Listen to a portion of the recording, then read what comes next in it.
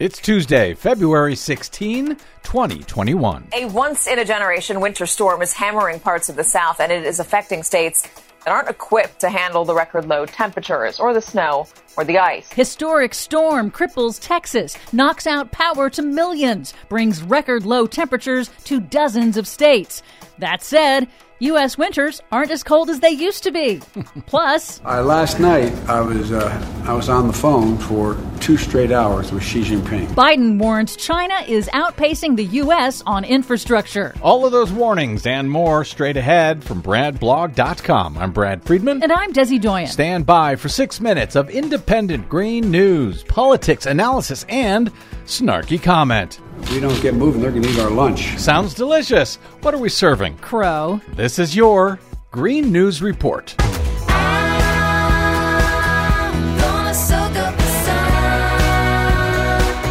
Well, okay, Desi Doyen, this winter storm is packing a wallop across, most of the United States.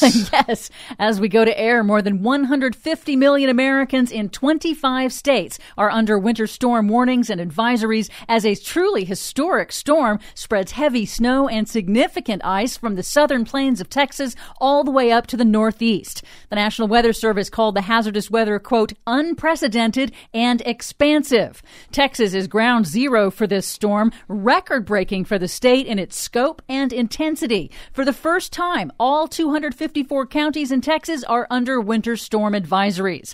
It's an extremely serious situation for nearly 4 million customers who lost power amid the record cold temperatures on Monday as widespread ice and snow paralyzed the state. Well, so much for global warming. I'm just putting my audition reel together for Fox News. I hear they're hiring. The power outages and rolling blackouts are caused by complex factors, but in short, they were caused by a record high demand at the same time as the extreme cold knocked out power lines, froze natural gas pipelines and some wind turbines not hardened for low temperatures, and caused natural gas and coal power plants to trip offline. The Texas grid operator was forced to prioritize natural gas supplies for heating and away from electricity generation. Overall, about a third of Texas capacity was knocked offline. That's about 15 Hoover Dams worth of power plant capacity. Grid failures in this storm show that the existing fossil fuel-based system cannot handle these conditions. It will take time for scientists to determine the influence of man-made climate change on this particular extreme storm, but it is in line with projections that global warming is making such storms even more intense and frequent. So global warming is making everything colder. No, global warming is making everything hotter and more extreme. A growing body of research has found that melting of sea ice in the Arctic is disrupting the jet stream that drives weather systems across the U.S., allowing ultra-cold Arctic air to blast all the way down to the Gulf Coast. Yet, on the same day that Texas froze, Miami, Florida, on Monday, hit a record heat index of 92. Of course it did. And actually, around the entire globe, it's much warmer than normal.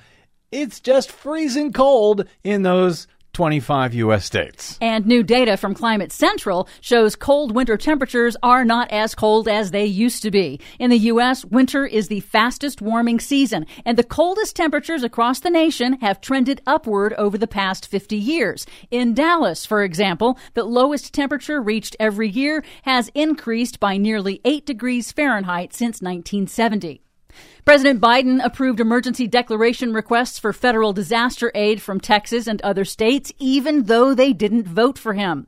Meteorologists in the insurance industry warned that this extreme weather event, once it's over, will likely cost the U.S. well over $1 billion, making this storm probably the first billion-dollar disaster of 2021. Unfortunately, it probably won't be the last. The power outages are spreading to other states in the path of the storm as well. These systems were simply not designed for 21st century climate extremes, and our aging infrastructure system simply can't handle it.